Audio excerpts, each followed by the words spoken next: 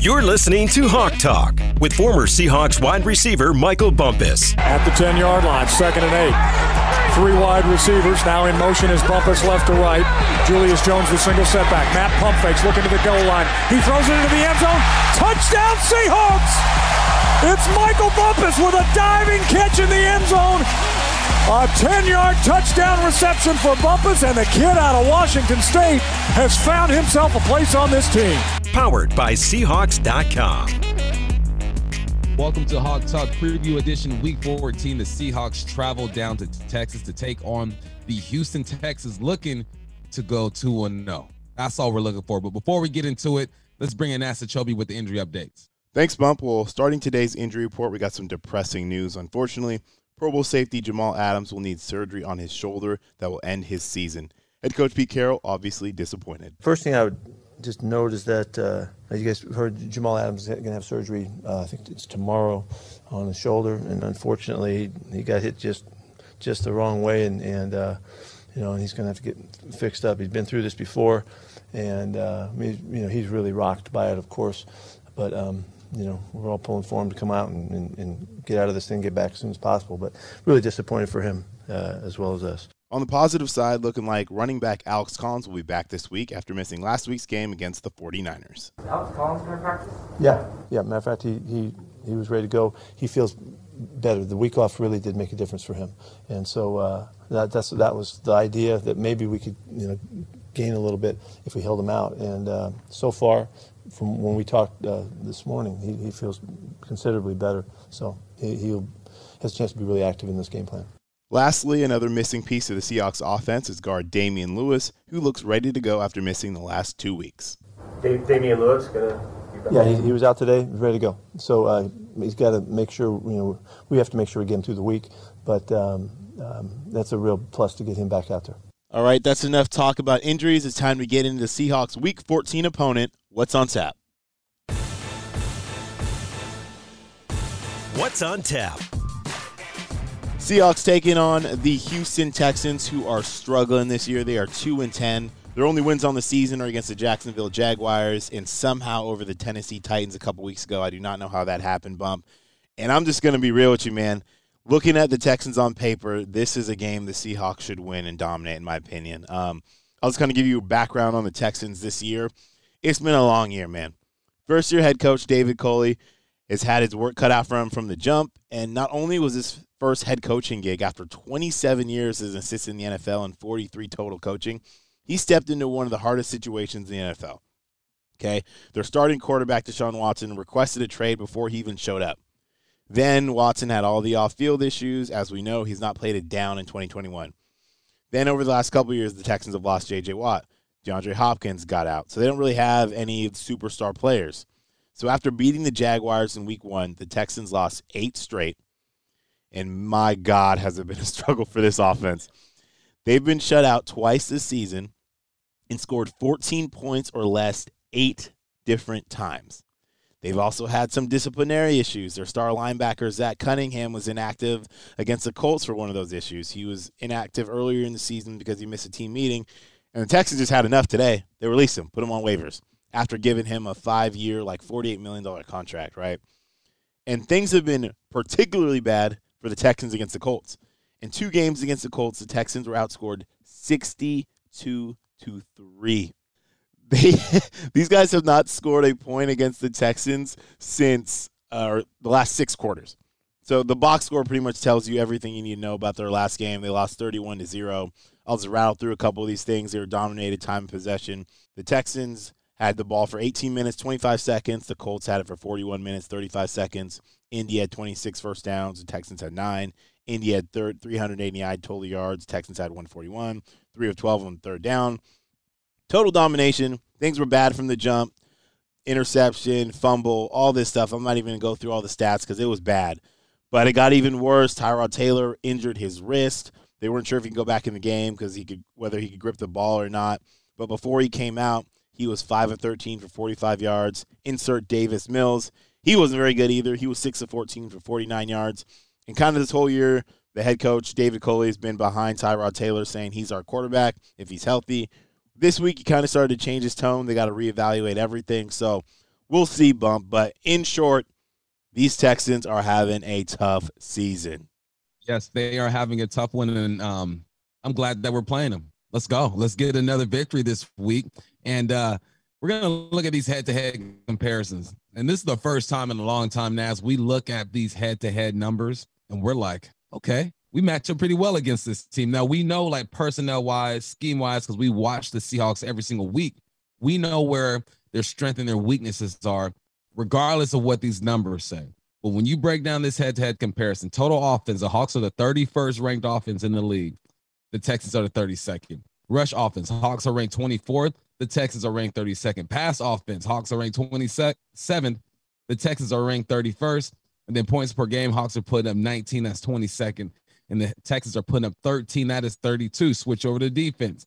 Total defense, don't worry. Hawks still got it there. 31st ranked defense in the league. Texans 28th. Against the run, the Hawks are 24th. The Texans are 32nd. Against the pass, the Hawks are 32nd. This is where the Texans have a little edge. They are ranked 15th. Points allowed per game, the Hawks are 6th, allowing 20.8, and the Texans are 30th, allowing 26 points per game. Now, if you throw the football in the air irresponsibly, the Texans can come down with it because they got 14 interceptions to the Hawks 7. If there is something they do well, is these DBs will get after the football when it's thrown up in the air responsibly. But other than that, I watch the film, I look at them on paper. This is the first game of the year where I feel extremely confident going into this thing. Respect everybody, though. Of course. This is the NFL, and then they do have some history. Know your history. It's not a deep history, though, Bump. These teams, given that the Texans are in the AFC South, the Seahawks only play them about every 4 years. Seahawks lead the all-time series 3-1. However, the last time these teams linked up, it was a shootout at Lumen Field with the Seahawks winning 41-38. And it was all about the QBs. Big-time battle between Russell Wilson and Deshaun Watson. Both teams combined for 988 yards of total offense, which is unbelievable because Richard Sherman, Earl Thomas, and Cam Chancellor, Bobby Wagner, all those dudes were still playing in this matchup back in 2017. Russell Wilson set a career high that still stands today in passing yards with 452 as well as 4 touchdowns and 1 interception. Deshaun Watson wasn't too far behind, going 19 of 30 for 402 yards and 4 touchdowns, but he was turned over 3 times, including an interception, pick 6 by Earl Thomas. Tyler Lockett, Paul Richardson each had over 100 yards to lead the Seahawks, and D-Hop boy who went off. 8 receptions, 224 yards, and 1 touchdown. The game came down to the wire. The Seahawks got the ball back with 1:39 remaining in the fourth quarter, trailing 38-34. In just 3 plays, Russell Wilson led them down the field and linked up with Jimmy Graham for this 18-yard touchdown to take the lead. Russell gets the offense to the line. Is he going to slam it down or is he going to make a play? He takes the snap. He's going to look downfield. He's going to throw. Jimmy Graham. Touchdown, Seahawks. Jimmy Graham on a shot right down the middle of the field. Are you kidding me? Holy catfish, what a play, what a drive, an 18-yard play, and the 12s are going nuts. I remember that game specifically other than all the fireworks because Steve Rabel had lost his voice going into that game.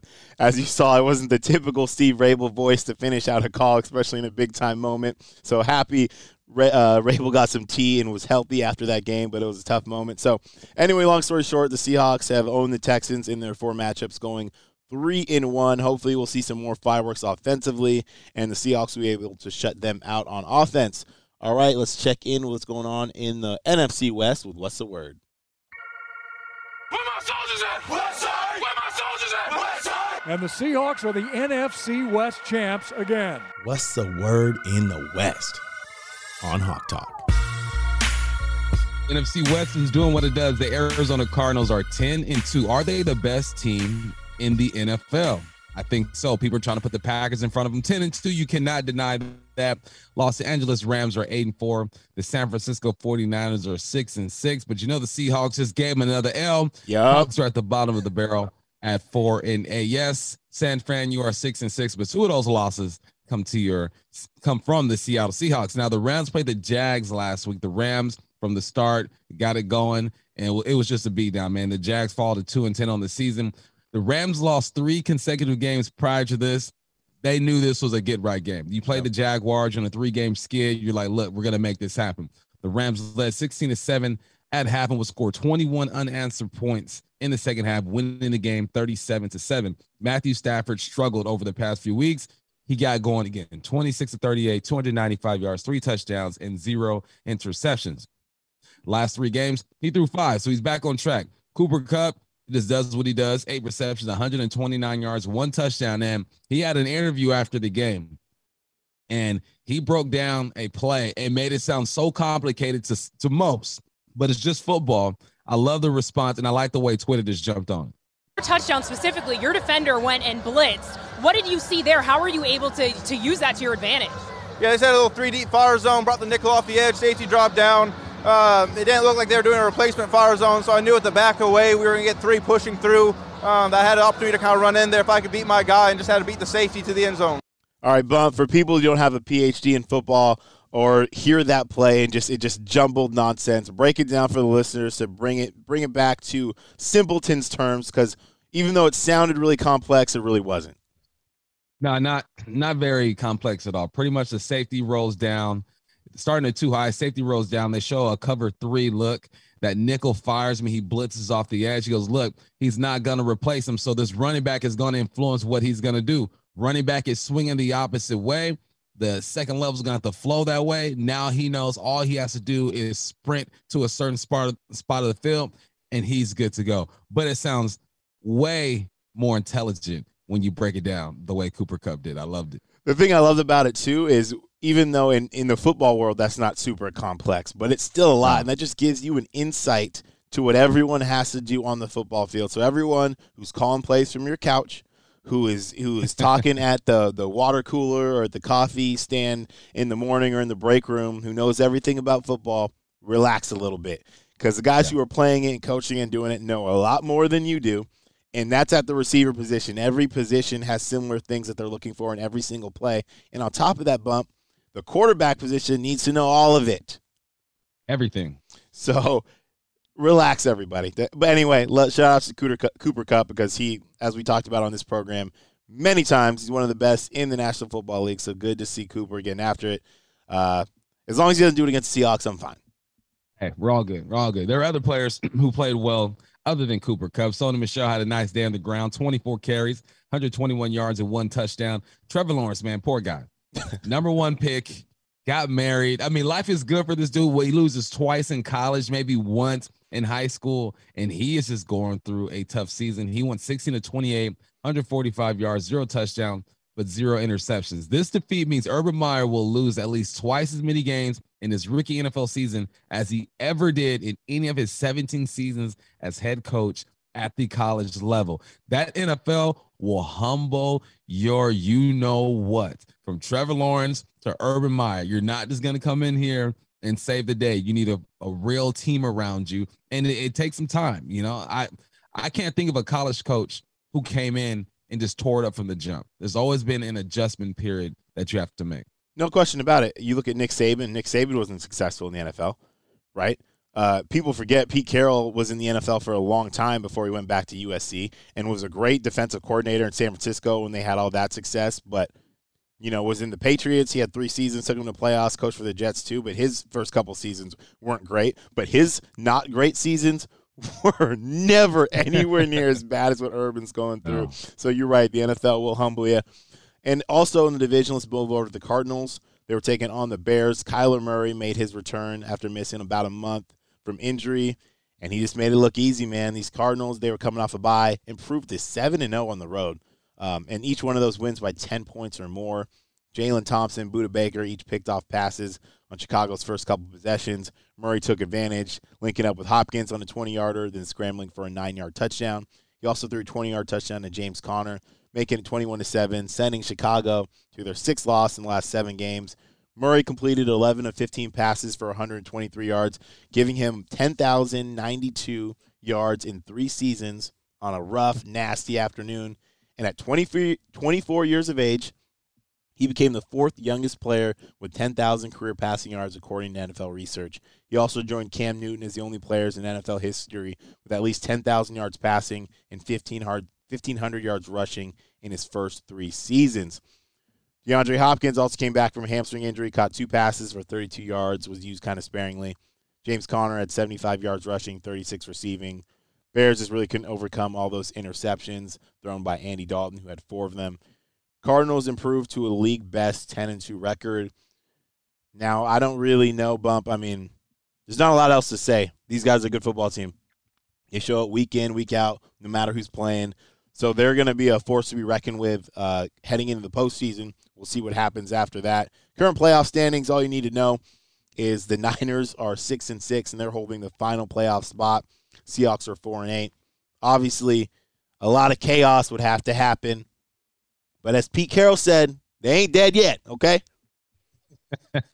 You know me, I'm Mr. Positivity. They're not done yet. It would take – mountains would have to move for something to happen. But they're only 2 games out with 5 to play. Seahawks went out. Who knows? I saw a meme, right? You shouldn't get information from memes, but I saw a meme, Naz, and it said if the Seahawks win out and there are no other upsets, they make the playoffs. How true is that? I don't know, but I'm going to hold on to that. You hold on to the memes you like, right? I like that meme. I'm going to hold on to that one.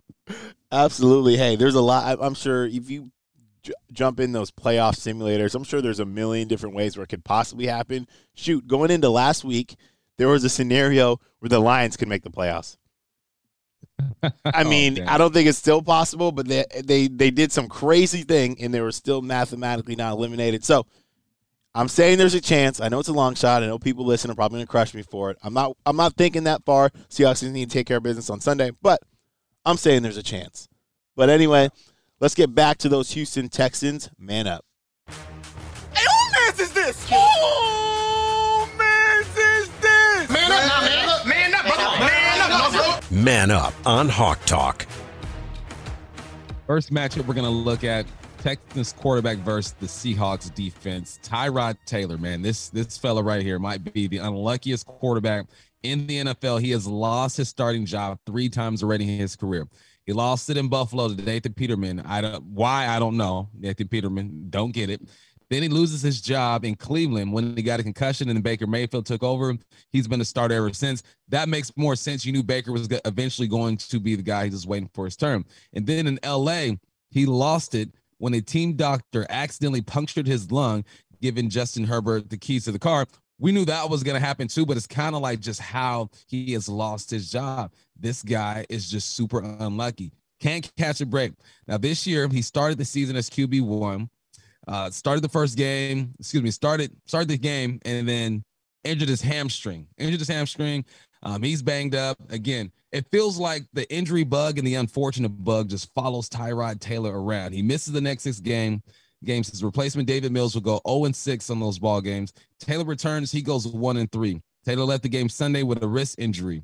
He was 5 for 13, 45 yards. Mills comes in, didn't do much, 6 for 14, 49 yards. Then you got to look at that O-line. Lots of injuries and shuffling on the O-line. It's impacted both quarterbacks. You got to have a quarterback, obviously, but you got to have an O-line to protect.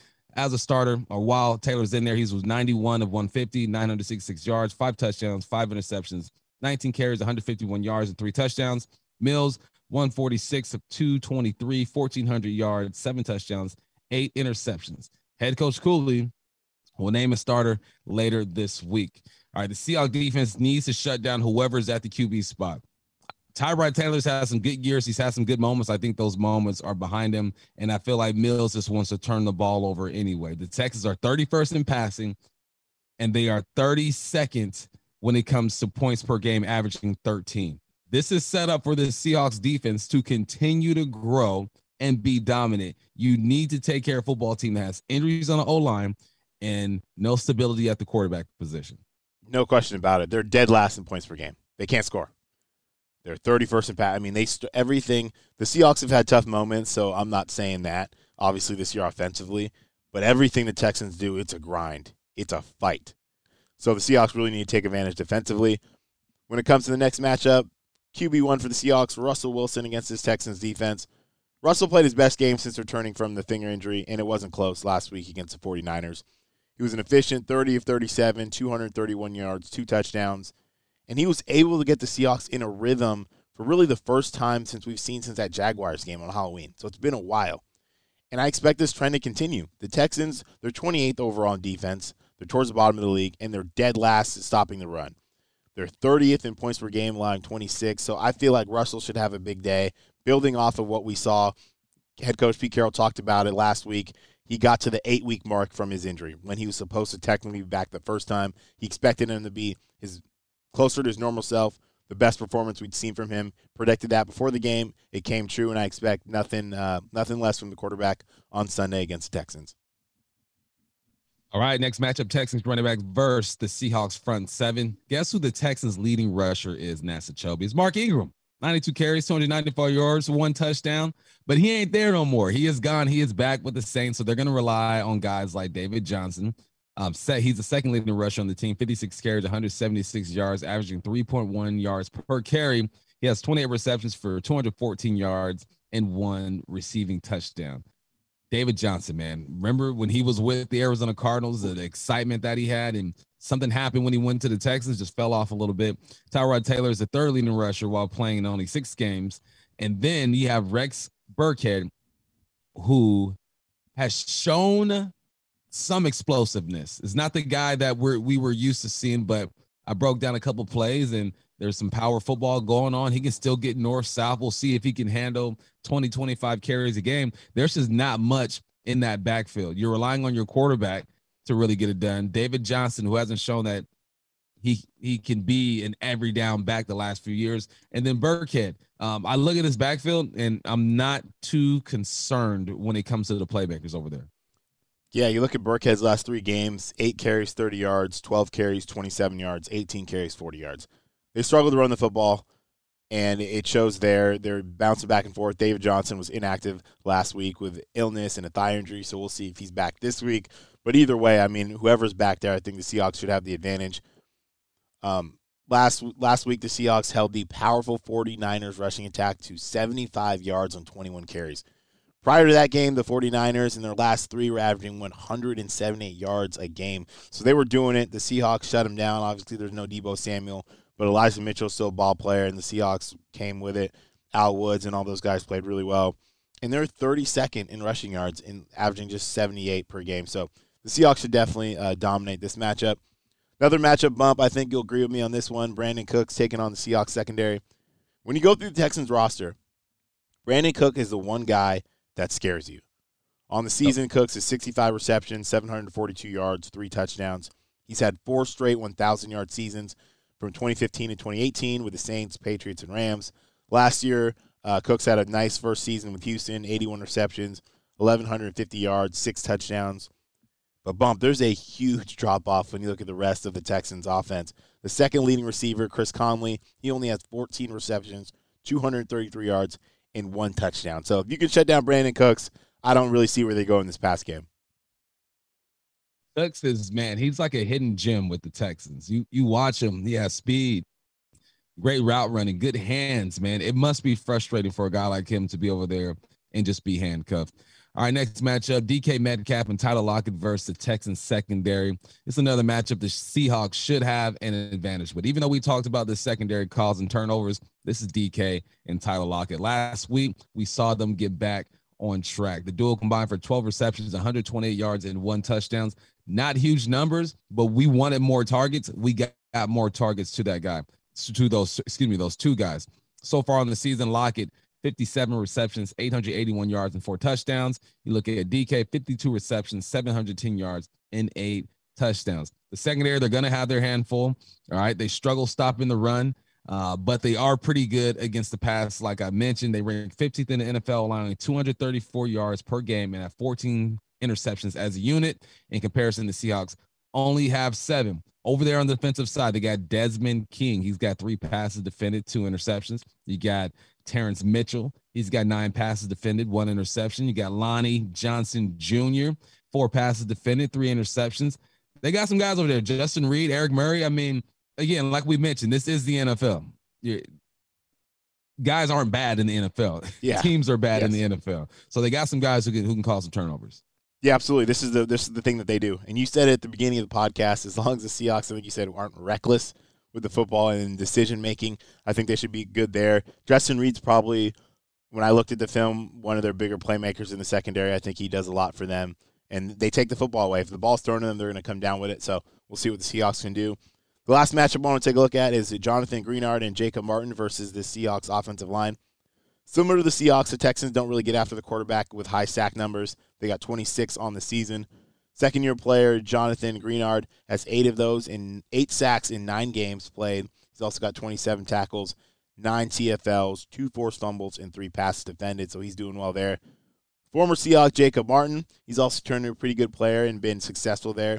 He was traded to Houston, if you guys remember, the Jadeveon Clowney trade, and he's second in the team in sacks. He's got 4 of those. He also has 20 tackles, 5 tackles for loss, and 2 forced fumbles. So those 2 guys are doing some nice things. They're not going to get after the quarterback in crazy numbers, but these are guys you want to stop, and they're effective when they have their opportunities in certain pass rush situations. So stay out of 3rd and long, and I think the Seahawks offensive line will hopefully stop these guys because they're banged up too. So this is a matchup that we'll have to look throughout the week and see how things are progressing because the Seahawks offensive line did struggle a little bit last week. Jacob Martin's playing some good football, man. He's one of the guys when I pull in the film, I'm like, all right, I see you, Jake Martin. I see you. All right, man, how are they going to get this thing done? Here's your path to victory. At the 45, waits for the snap.